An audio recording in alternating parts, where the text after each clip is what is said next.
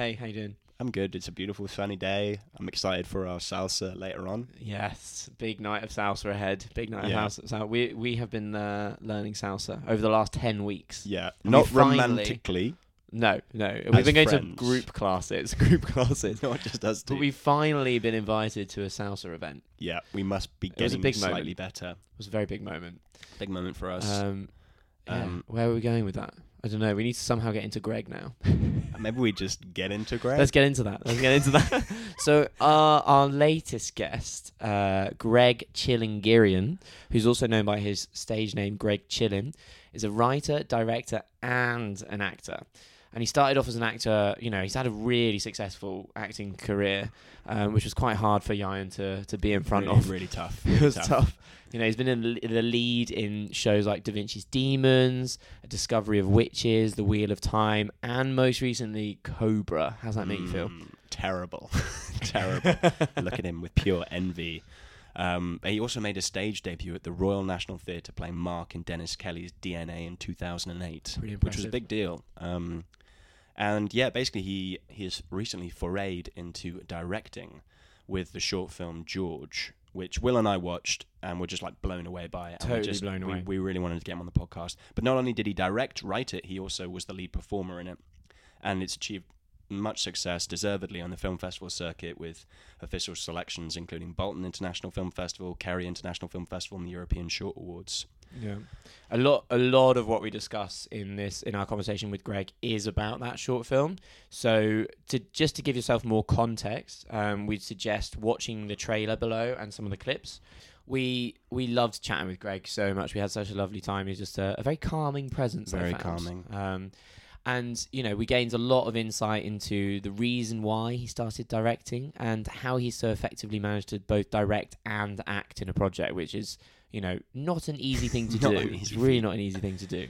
Yeah, we spoke about loads of other stuff like shooting on film. Yeah, he shot George on Super 8 and his most recent one on 35mm. Yep, and like achieving an abrupt tonal shift in a film, which he does so well in George. And the directing lessons he's learned as an actor, as well as his upcoming project, which we've linked the trailer to below. Yeah, I hope you enjoy. Let's get into it.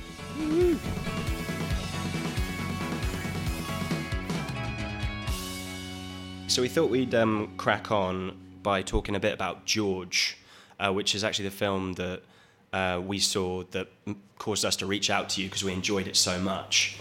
We really wanted to know a little bit about the inspiration behind the film. It feels very personal, and I think it's in development for a very long time that you stayed in your talk. So just maybe a bit of background about the film, and then talk a bit. Then we'll talk about that after. Maybe synopsis as well.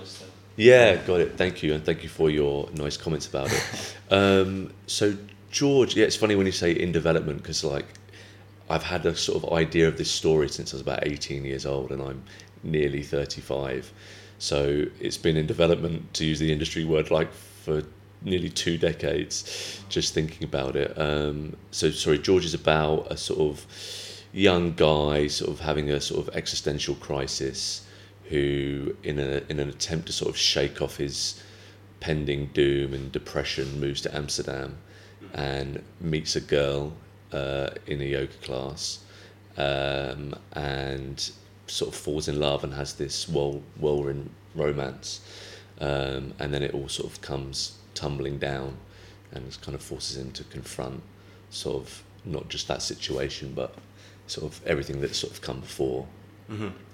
And I sort of so years ago I wrote sort of a 3-page scene with me and my very first girlfriend, who's actually played by Emma, who plays Keone in the film. We were actually together for 6 years. We're like a old divorced married couple now.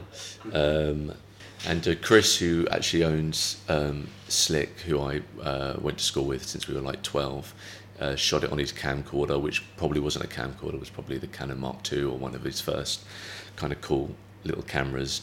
And that's Chris Overton, who we've also had on the podcast. Yes, I listened. Very good, very insightful. One of the reasons I'm here, because I enjoyed it so much. In fact, I emailed you and said when I listened to it, I said I text Chris and said I'm sorry I've not asked you all those questions. I just never think to ask him the cool stuff. I always had this idea. I guess essentially it was the kind of existential thing that I sort of grew up reading Murakami and all that sort of stuff that had a huge influence on me, but also relationship, the kind of a good whirlwind romance sort of thing. And sort of over the years, as sort of life sort of bashed me around a bit, that got a little bit more twisted and jaded, and then George was sort of born out of that.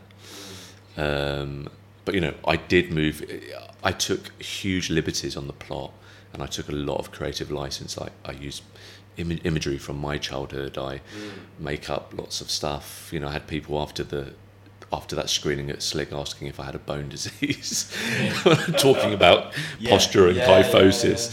So I sort of took huge liberties to try and give this feel like you're sort of watching some sort of semi-autobiographical film. film. Really felt. I assumed it was all true, like all the bone stuff. But No. it's just like, okay, all right. No, and thankfully with the twist, nothing like that has ever happened to me.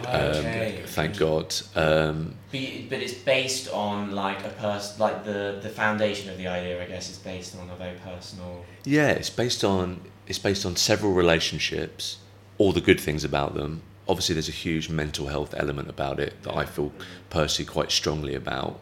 But just generally, this kind of, I think the main theme is like the existential threat sort of thing that's sort of hanging over everyone's head, and sort of how we all relate to each other, and also sort of unreliable narrator, which I've always enjoyed those stories where you're feeling quite safe and quite knowledgeable, and then you suddenly get smacked in the stomach and it sort of throws you a bit. So I sort of wanted to explore that.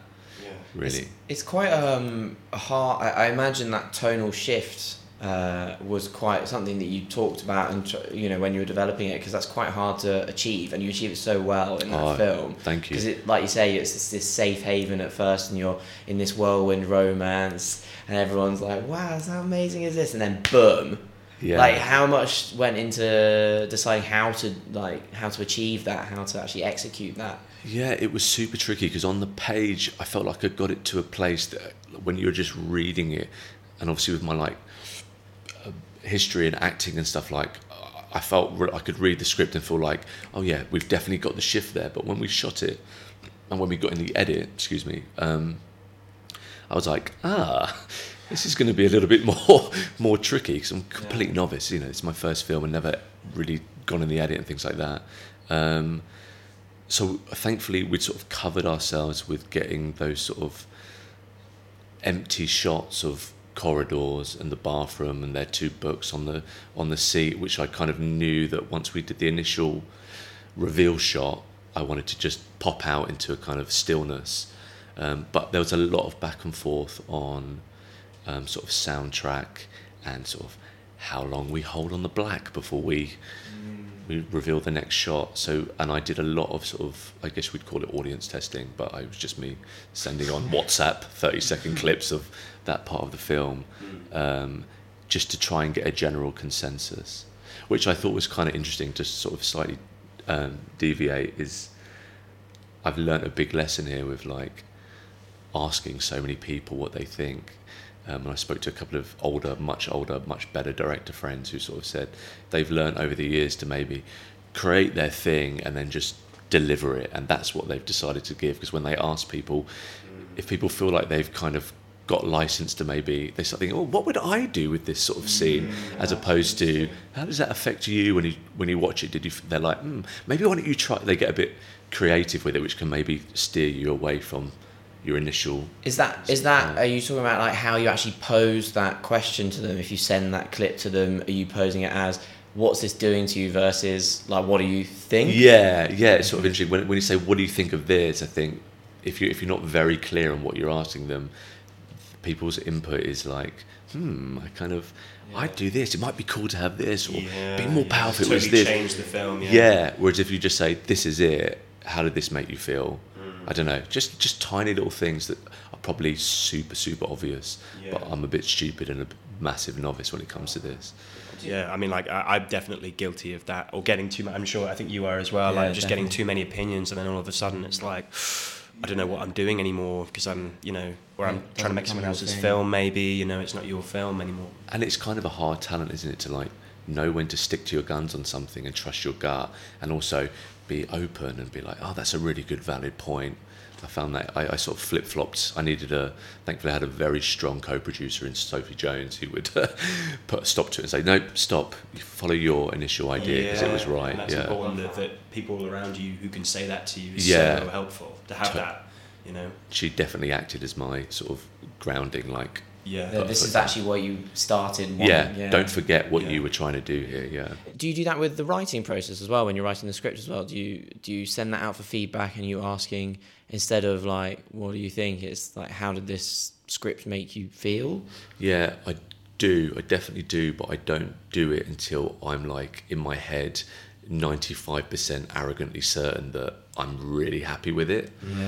Whereas in the edit, because it was getting so, it's such a long process and there's so much footage you're going through, and obviously you change one bit, it has this effect either side. I was doing that much more during the process, but with the script I'll get it that I'm really comfortable, and then if someone can really convince me about something, or I hear it maybe 3 times instead of just one, then I'll maybe address it. Question as well, like just in the script stage, as you mentioned that you spent some time like getting that tonal shift correct, and basically for the listeners, this is like the relationship that we have seen in the first part of the film just suddenly changes like quite significantly, and almost out of the blue for us as an audience.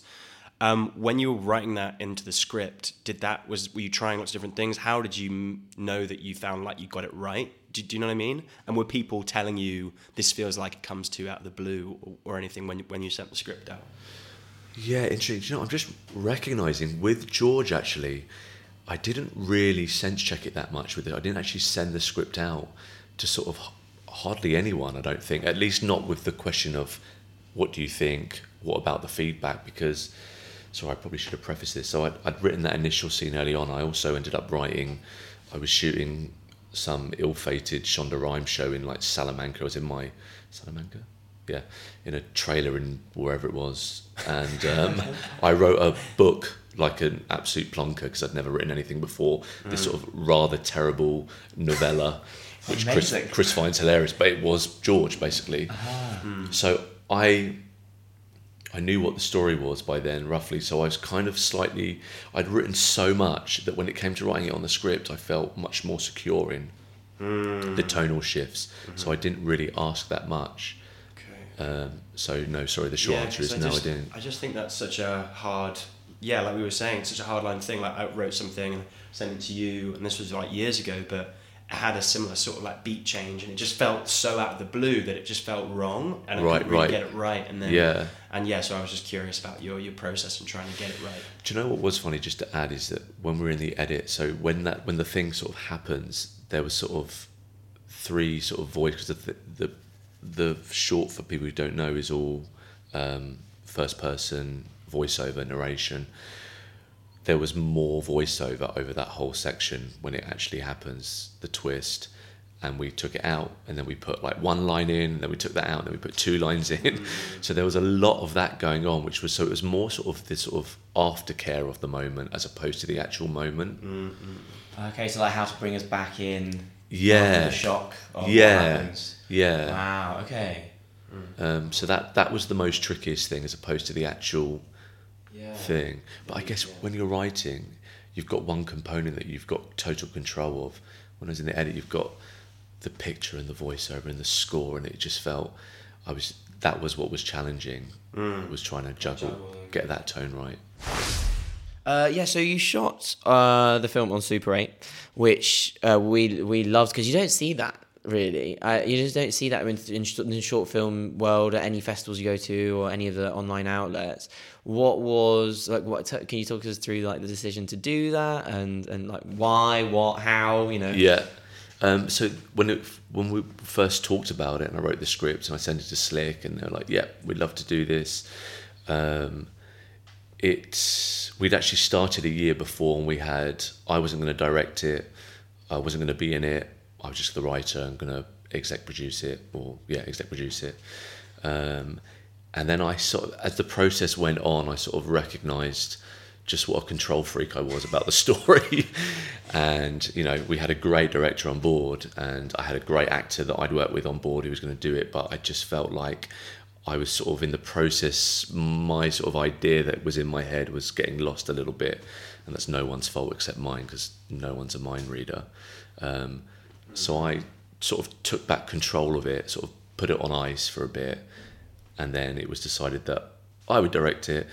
And Chris was like, "And you've got to be in it." So I was like, "Oh, if I have to." No, so I was gonna be in it, and then it was a way of, it was getting too big in terms of we were going to get a big crew, and we were talking about big cameras, and I was like, we're losing the kind of lo-fi simplicity of what I want this story to be. I want it to be really raw, really quick, really rough, really simple. And Chris actually said, "What about Super 8?" And I'll be honest, I didn't really have any idea. I'd heard of Super 8, but I didn't really know what it was. So he showed me some clips. I was like, "Oh my God, it's perfect," because it solved so many issues. One, it was because it's got, you know, the kind of grainy stuff. It kind of feeds into kind of the whimsical, romantic visuals that I needed, but also sort of alluded to the kind of unreliable narrator element where kind of the burnout thing that happens on the screen. It kind of like, you're kind of watching something, but can you quite trust it? But ultimately, it was a budget thing.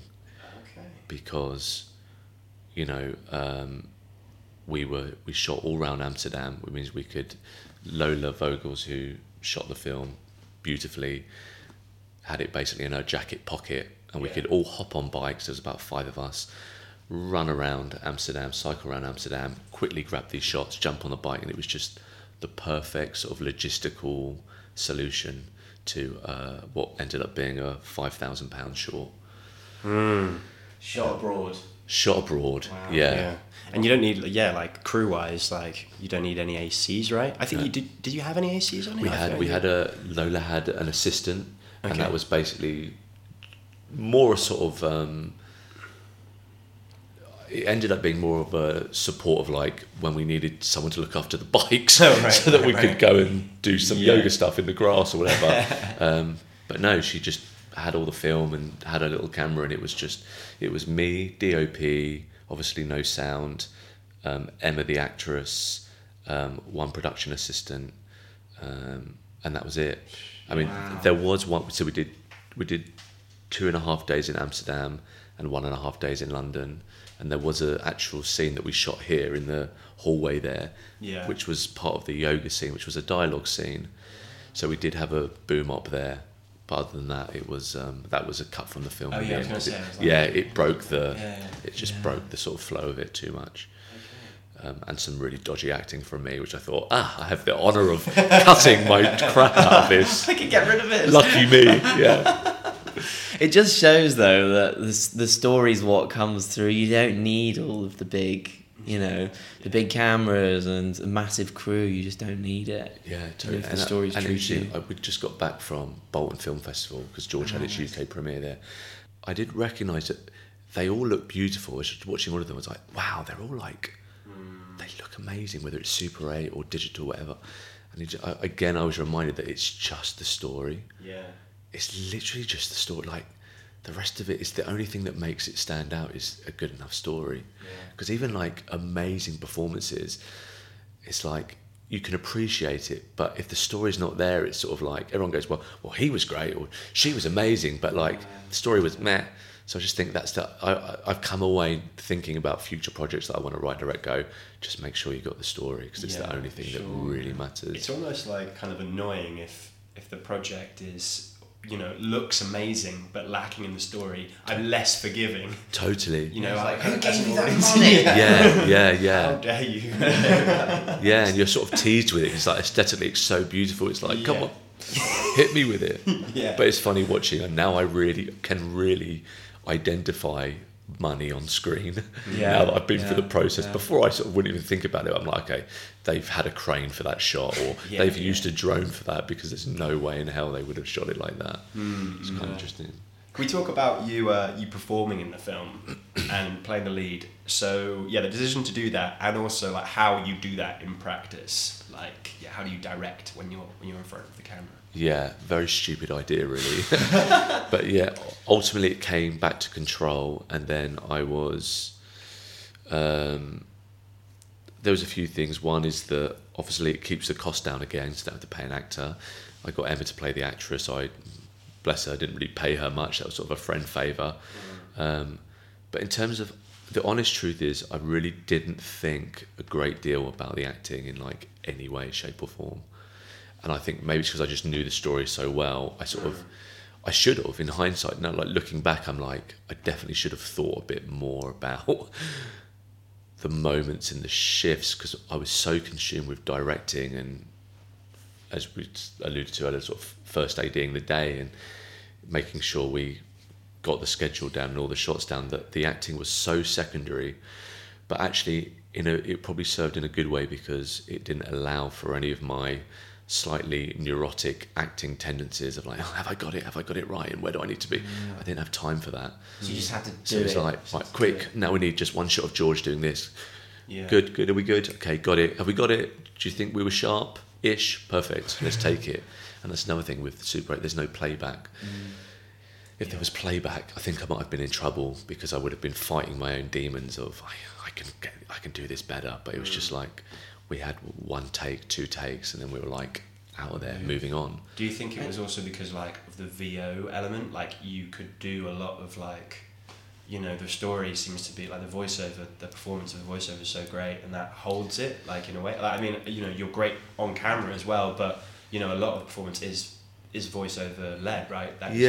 Totally. Yeah. Ironically, the voiceover is sort of very monotonous, sort of unemotional, which I felt was sort of needed for the sort of dealing with the themes in the story. But yeah, you're right. I think I definitely felt a safety net of like, no dialogue here, no talking. And I know for me, from my acting experience, like, I always feel like I'm better when I don't have anything to say. I'm like, oh, you kind of nearly believe me there. As soon as I open my mouth, I'm like, bullshit or whatever. I don't know if you can swear. So I definitely felt safer knowing that there was no sound being picked up. Maybe it was a false sense of security, but I just felt a bit safer that we would be able to get what we needed to get, and we could just move on.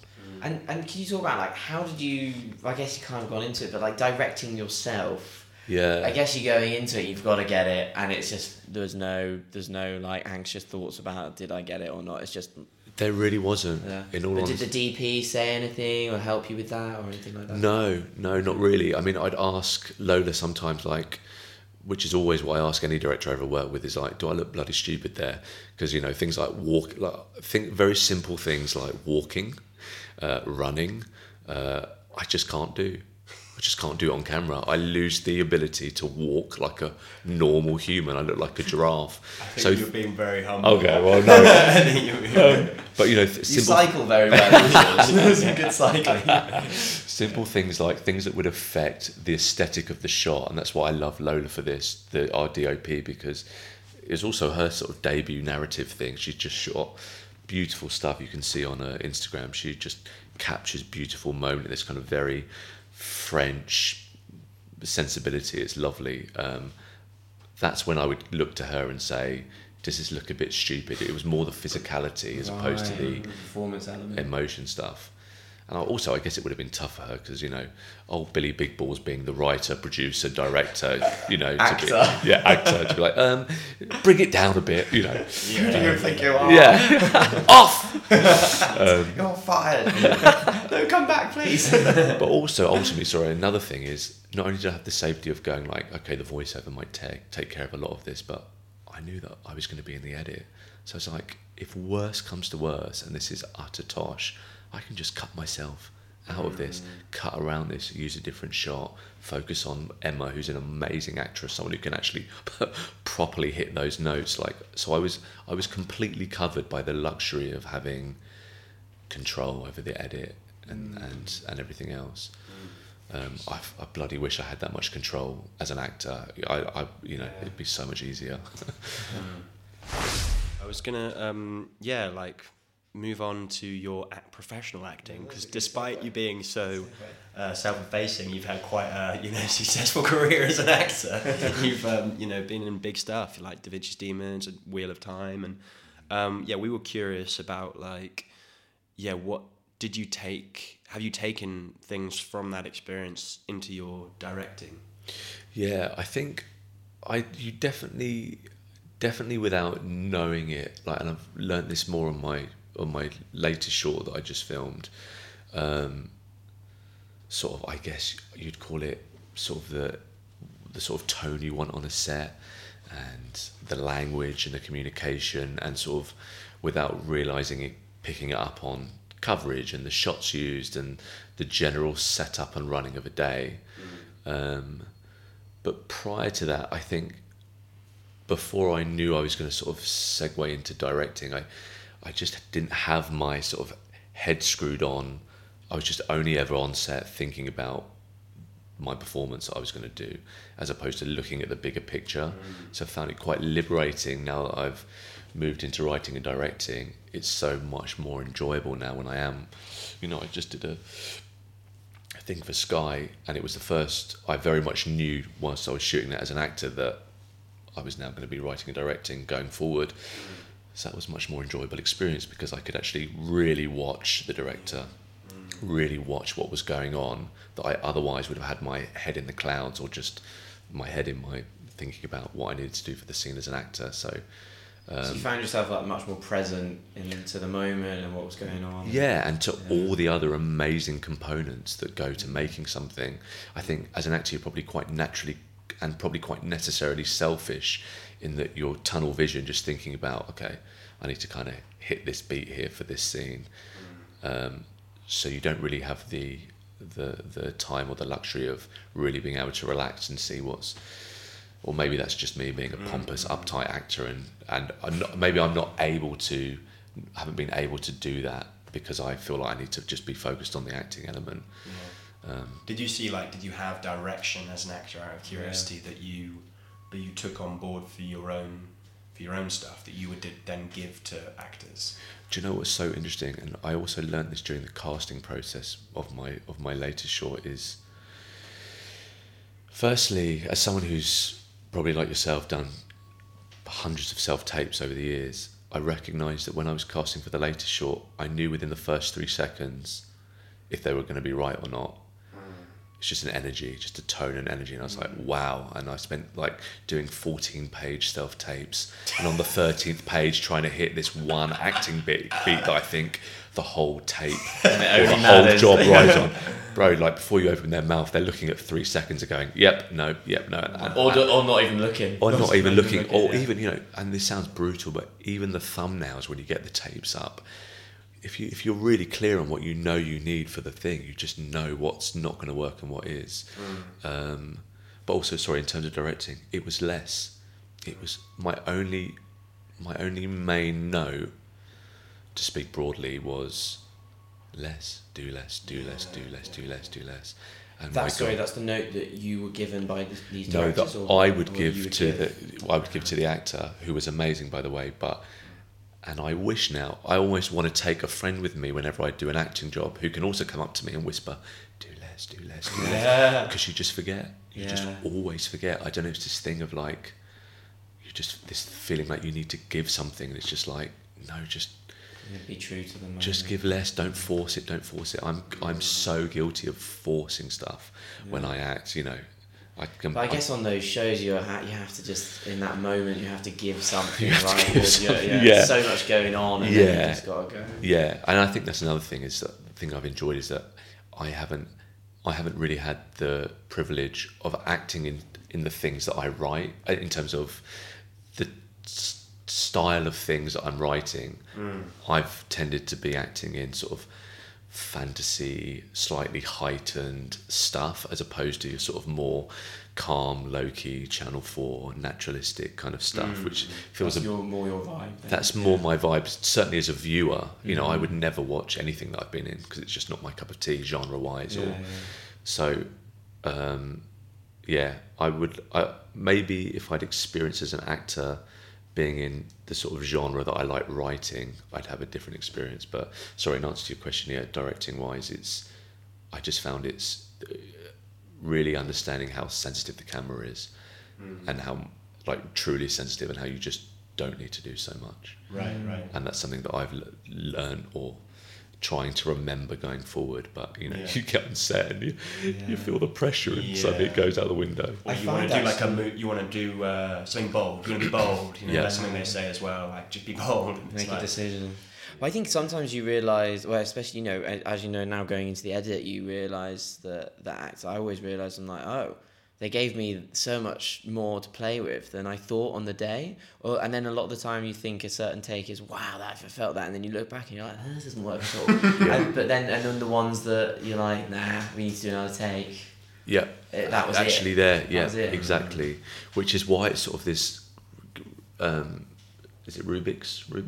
Rubik's Cube, that you can't ever solve, because it's sort of like you think you've got something, but actually you're never quite sure in the moment. But I will say as well, Tim Plester, who's the lead in the new short, amazing actor, when we'd sort of, because we shot on film, we'd do one take as written, the sort of thing that I was looking for, and then it's like, go for it, just do your thing. And actually now I'm in the edit and editing it, some of the stuff that he did when he was completely free and could just do stuff that he felt more comfortable with, saying words that he felt more comfortable with, got some amazing stuff. So it's that balance, isn't it, of like, bring it down and keep it contained, but then also express yourself, just go and do whatever you want to do. And out of that, we got some really special moments. So I'm really grateful for actors that can do that. Yeah, you can just give the freedom to just go, basically. Yeah. Did you start writing then to kind of take control more over your career and get your not necessarily maybe get yourself parts that you believed more in, or Definitely make not. things that you just believe in? Yeah, so the writing's never born out of a desire to like create vehicles for myself. I know that's so hard for people to believe when you see George written, directed, and hang on, did he play the piano on the credits theme? But it was always just about being able to freely express myself creatively without having to play a vampire, or be confined to an actor on a job. It was really to just create stuff, and yes, definitely there's a massive element of having total control over an idea, but it was sort of the opposite of trying to create a vehicle. It was trying to, which is why George is such a strange one, and why I've very quickly started writing and directing other stuff, which I'm definitely not in, to help cement that and move in the right direction. But yeah, it was just to literally express myself and tell stories I wanted to tell, without being stuck in front of the camera. That really resonates with me. Just feeling like, as an actor, you are, like you're totally like giving your performance away to somebody else to do as they will almost, and you will be directed in a way sometimes which you don't agree with. So you're kind of trying to give yourself to it, but ultimately I felt like I was like, you are being molded by somebody else. Total prop, really, aren't you? Right. And that's what's so interesting. It's like you can give the most nuanced, beautiful performance, and that might suit your sensibility, and you think, wow, that would look lovely. But the editor, at any point during that process, generally I found they choose, particularly with the stuff I've done, they'll always choose the broadest. Whatever the broadest performance was, they choose that. Do you think that's because I guess on those big shows they have to fit it into the narrative, so they need the broader? I think so. Do you then end up, I don't know, maybe subconsciously giving a broader one and then giving a more nuanced one? In that, when you're in those kind of situations, I think there's this thing I always laugh with older actors who they always just do exactly what they want to do, and the director comes over and say, "How about you just try this?" And they go, "Yes, okay," and then they'll just completely ignore it and just do exactly what they want to do, which takes a lot of balls and a lot of experience to do. And really, you can only get away with it if you're kind of established, big, because then the director won't say, "What are you doing?" They're just like, "Okay, that's what they're giving us permission to only use this," basically. But when you're younger and less experienced like me and lots of others, it's like But no, I would say I'm never trying to keep it broad, but you just sort of succumb, like you sort of go away every night going, I'm probably going to look a bit stupid here, but this is what you signed up for. Sort of thing. Yeah, fair enough. Yeah, I mean, I had one experience where I did a film, and I was directed in a way which I didn't agree with, but I did it, and then I was really unhappy with how it turned out. Was it my film? No, no, of course not. No, you've seen this film. Oh yeah. You know what I'm talking about. I think it was really did. big. It was really big. Okay, yeah. And but I was just so unhappy with it, and I was kind of beating myself up about it afterwards. Like, damn it, I should have just done exactly what the older guy said. But in the moment, I felt, well, these guys have hired me to do a job. I've got to just do what they want me to do. Yeah. And that's tricky because it calls into question the sort of, that can be. I can give a note to an actor on a thing, and they might completely disagree with mine. And if I really truly believe that for this story to work, I need that, true. and they're saying no, I would be like, hang on, Yeah. with How would respect, you- I've written this. Yeah. So how would you go about? I'm always so intrigued by this because it's always a bit, there's always going to be tension there because you're going to come in as an actor or you're going to come in as a director with a view on how things are going to go. I mean, we had the thing we shot last week. Blocking wise, he wanted to do something totally different to what I wanted. It's very selfish. No. It was very selfish, but it worked. But it did work. I argued against it, but then we just tried it, and it was wow, it works so much better. Perfect, but yeah. if you're going in and you're like, no, I want it this way, and the actor doesn't want it that way. Have you used your experience as an actor? How do you persuade them? Yeah. Or maybe it's not even about persuasion; it's about what's right for that thing. But yeah, I think ultimately it comes down to making sure they feel comfortable. Yeah. Doing what they're doing, and maybe sometimes it's not necessarily the thing that they maybe got an objection to it's not actually that, it's something, it's another thing where they just can't quite connect to what they need to for that moment. I've just gone off on a tangent because I was going to think of something that you're saying, how would you get them? Yeah, how would you get to the place that you're happy with? I've actually when there's not that friction. Thankfully, I've not really experienced that too much. Cast Yarn in your next film. yeah. I'm just messing. Well, I'm very strict on blocking. No. I don't know. I would if you'd told me No, I'm messing, dude. Okay. But let's have it out right now. This is not therapy, guys. Uh-oh. I think as well, it's in casting, right? It's you get, and Chris says this all the time, you get 95% of the job sorted by your selection of the actor you get. You pick up on their energy. That's why you, back in the old days, used to meet them in the room. So there's a kind of, it's to try and squish any sort of chance of that happening. Yeah. But of course, it's different because on those big production stuff where you've got 25 casts and 6 different directors over you're always going to have discrepancies there of opinion and stuff. That's the right term. Well, I was going to kind of go into your new short film, which you've alluded to a couple of times. Good Morning. Good Morning. That's the short film name. Good Morning, Gregg. Which you've written and directed, and you just directed it a couple of weeks ago, I think. Could you just give us a little synopsis of that, and then we'll get into the weeds of that? Yes, synopsis. So, Good Morning focuses on one sort of 4 hours of a morning of a sort of 54-year-old loner called David, who is suffering from a sort of array of mental health issues, and he is harassing and stalking an ex-girlfriend from 2 years ago, and he's also started to fixate on sort of a local girl in his area, and he also has a rather trusted and respected job within society that sort of is revealed at the end. And we just shot that 2-3 weeks ago on 35mm with the amazing Tim Plester of Afterlife and Bohemian Rhapsody and Game of Thrones and lots of really good stuff. Very delicate subject matter and themes, felt very important to try and get this story made. I think there's some when I read the script and reading the treatment as well, you don't really see stories like that at the moment, which is basically like the way I interpreted it. It's like focusing on a man who is destructive, you know, and like misogynistic, and but from all intents and purposes like awful, but you kind of paint it in a way. The way you tell the story is like you are acknowledging the fact that he has mental health issues, and that there is some, you know, so you're not dismissing him out of hand.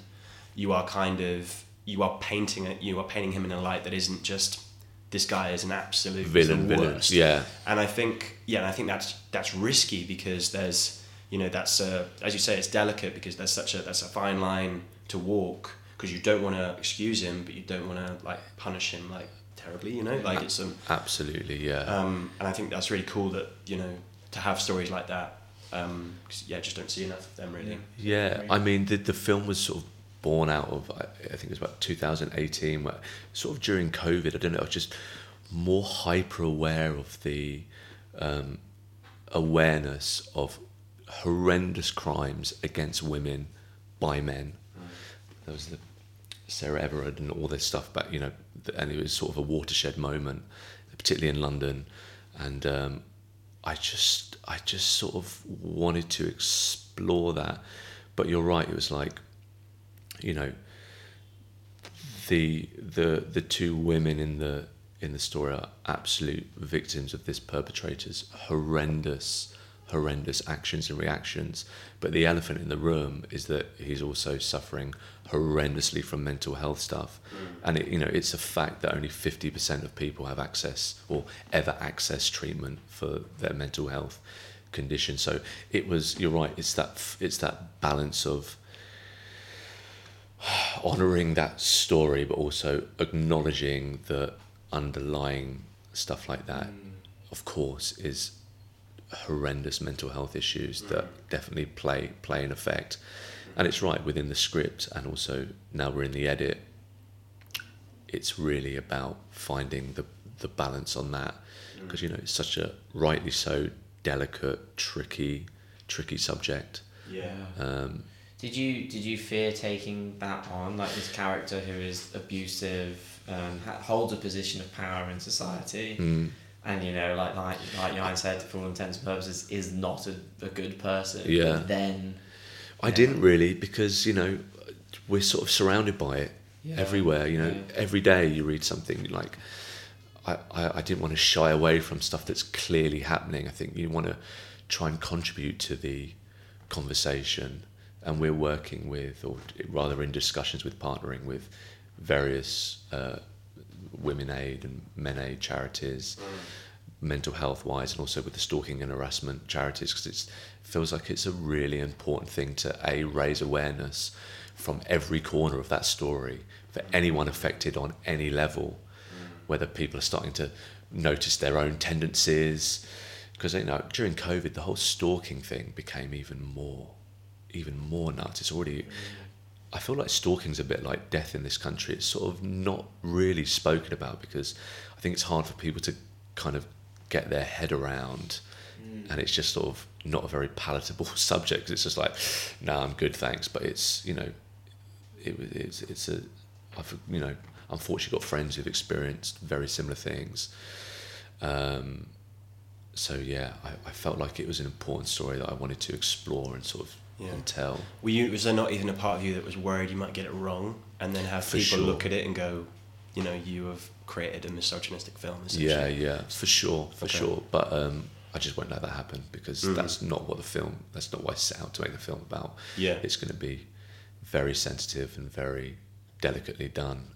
I mean, it's interesting when I went to Bolton Film Festival, seeing shorts that sort of got an educational element to them that does raise awareness of an issue that isn't just for a kind of cinematic experience, sort of entertainment in quotation marks, but actually offers help and support to victims of things like that. So I think, with all this fantasy escapism stuff, like, I think there's definitely room to make stuff that can be a window into helping someone. they're so hard to make those, you know, like with an educational value at the end, because I think there's the fine line between, like you say, something, a story that when you come out at the end, you're like, wow, okay, like this man is suffering from this disease. I didn't know about this, and I didn't know about stalking, and it's so hard to cross that into like something that could be a bit preachy. And then when you're watching it, you're like, I'm not here to, you know, because you've got to entertain as well. You've got to be really in the story. But then, do you find that, because it seems like your films, that's what you want to do, right? Educate I as well. think it's simply at the end offering helplines and support and websites and access points for people who have been affected by anything they've seen in that film. So it's not necessarily like a teacher coming out at the end and saying, so ladies and gentlemen, so what have we watched? You know, it's not really like that. It's just offering a lifeline at the end. The goal is not to sort of educate all the way through. It's to present a very real story that I know for a fact happens an awful lot, and then at the end, don't just leave people. Allow the access points. At the end. Because it's like it's engaging them through the character and the story. But it has this message intertwined in it. And that's really, I think, really and hard to do. I guess the message is the message is in actual factual statistics at the end. If there's a message, it's that this is the reality, and then if this is your reality, please, these avenues are available to help you. Do you, with the charities, out of curiosity, did you like reach out to them in the script stages to see what they thought and make sure you were like tonally on the right lines with what you're trying to do? Well, as I said, without going into too much detail, I've got quite a bit of personal and otherwise experience with friends, so I felt very secure in that story because I knew that it was a reality. We didn't reach out to the charities until we had a different treatment with the imagery and a bit more about tone and style and a bit more about what we were trying to do. But yeah, I mean, we've had a really positive response, like really, really positive, which I'm really pleased about. And from it just the first cut, yeah, you said, but sorry, from the charities who very much want to get on board and be a part of it. So that feels really, really, really positive. Because you know, I'm not precious. You know, even though we've spent money and made a film, if we did it and I was like, this just doesn't work. This feels a bit wrong. We haven't quite got. I would never release it or put it out there ever. I just go, well, we screwed that one up. Totally. It's too delicate to screw up. It's so hard though. It's like, we talked to someone last week and he was saying, if you are, you know, when you're making these shorts, and especially if it's about something as just as a hard topic that you've just taken on, it's like you've got to hold yourself as an artist to like really high standard, because then you know, whoever's watching this might affect them. You know, I'm sure it will affect them.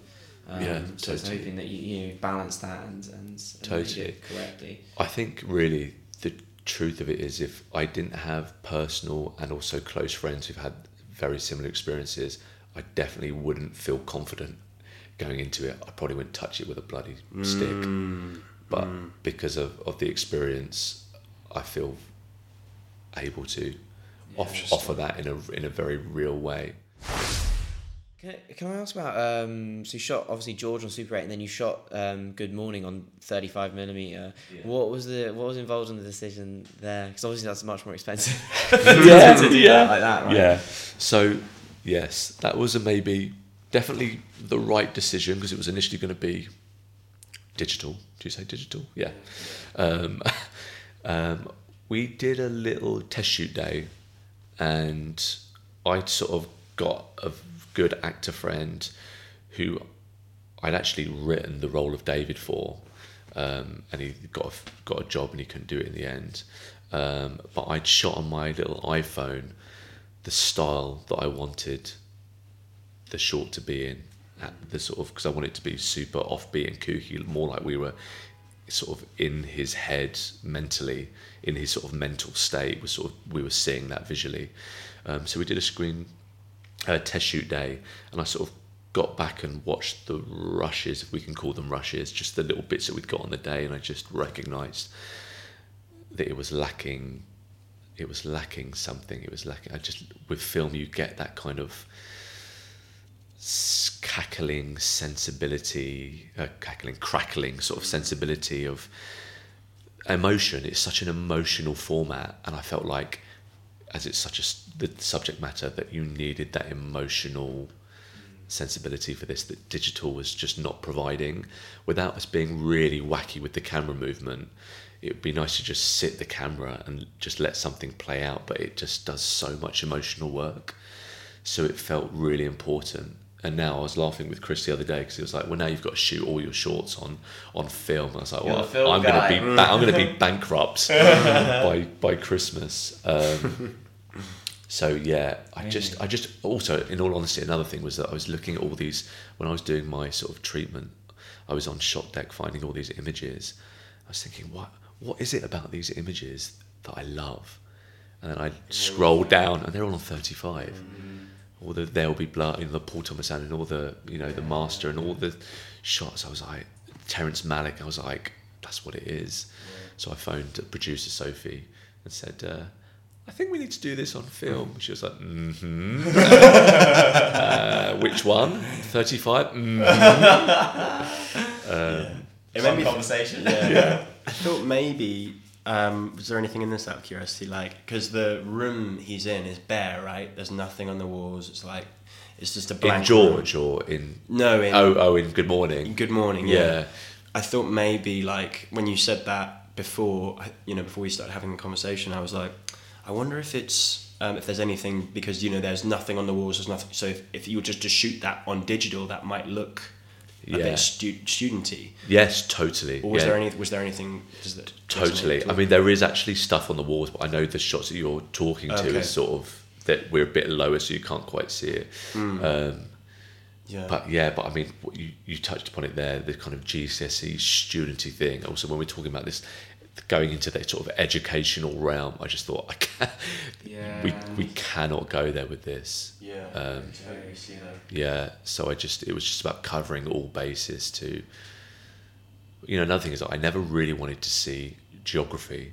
So there's shots of walking down a street. I didn't really want to see the street. I didn't want to really see reality.